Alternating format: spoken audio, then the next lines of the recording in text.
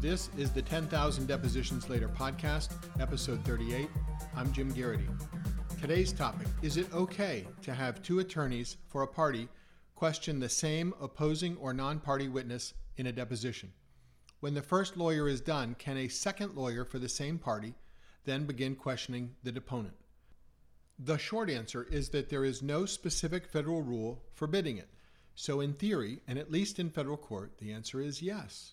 But absent good cause and absent advance agreement or discussion with the other lawyers in the case, you're still likely to draw objections, possibly a motion to terminate the deposition, and some sharp and skeptical questioning from the court.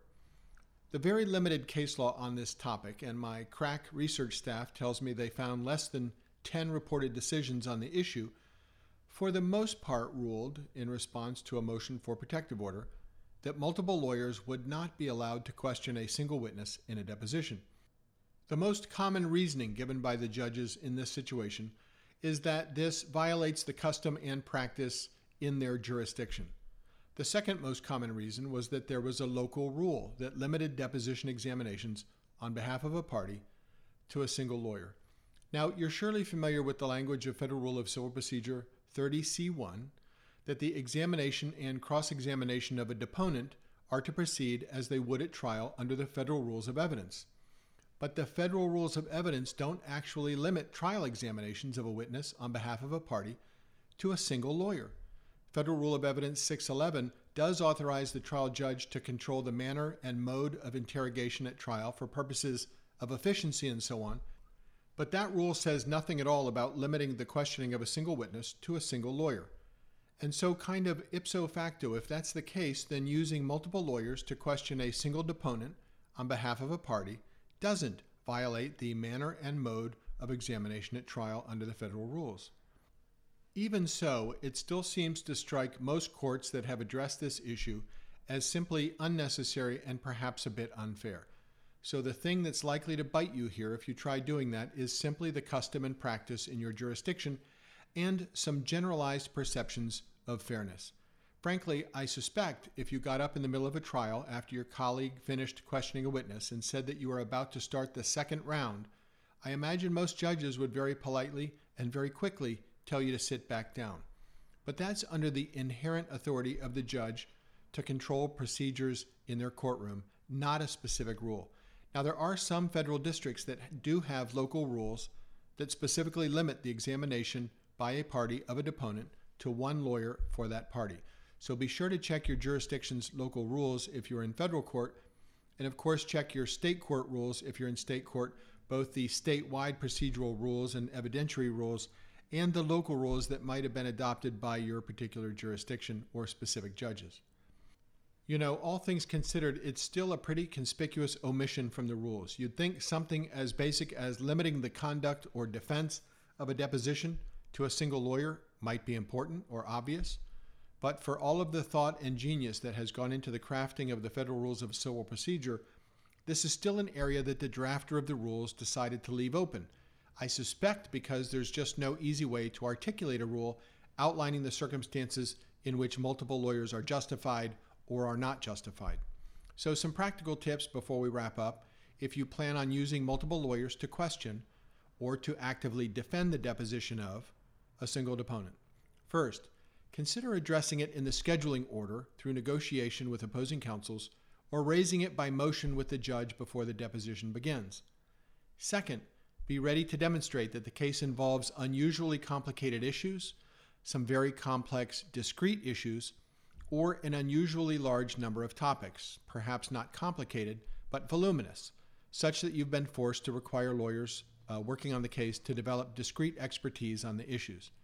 Third, consider it in situations where the deponent is an expert in a complicated field, or where the expert has addressed numerous complicated and discrete topics. That came up in the CISCO case, cited in the show notes, where the expert's report in a patent dispute case was 2,000 pages long, not including exhibits, and where the dispute involved more than one patent. Now, I should mention that in the CISCO case, although that argument seemed well-founded, the court still said no, one lawyer for one deponent. Fourth, you might get by with it if you had one lawyer question the witness and the deposition had to be postponed such that you are bringing in a different lawyer to complete the deposition. That was the situation in the Caplan case in the show notes, and the court there said no problem. Nothing troubling about a different lawyer coming in on a different day to complete the examination.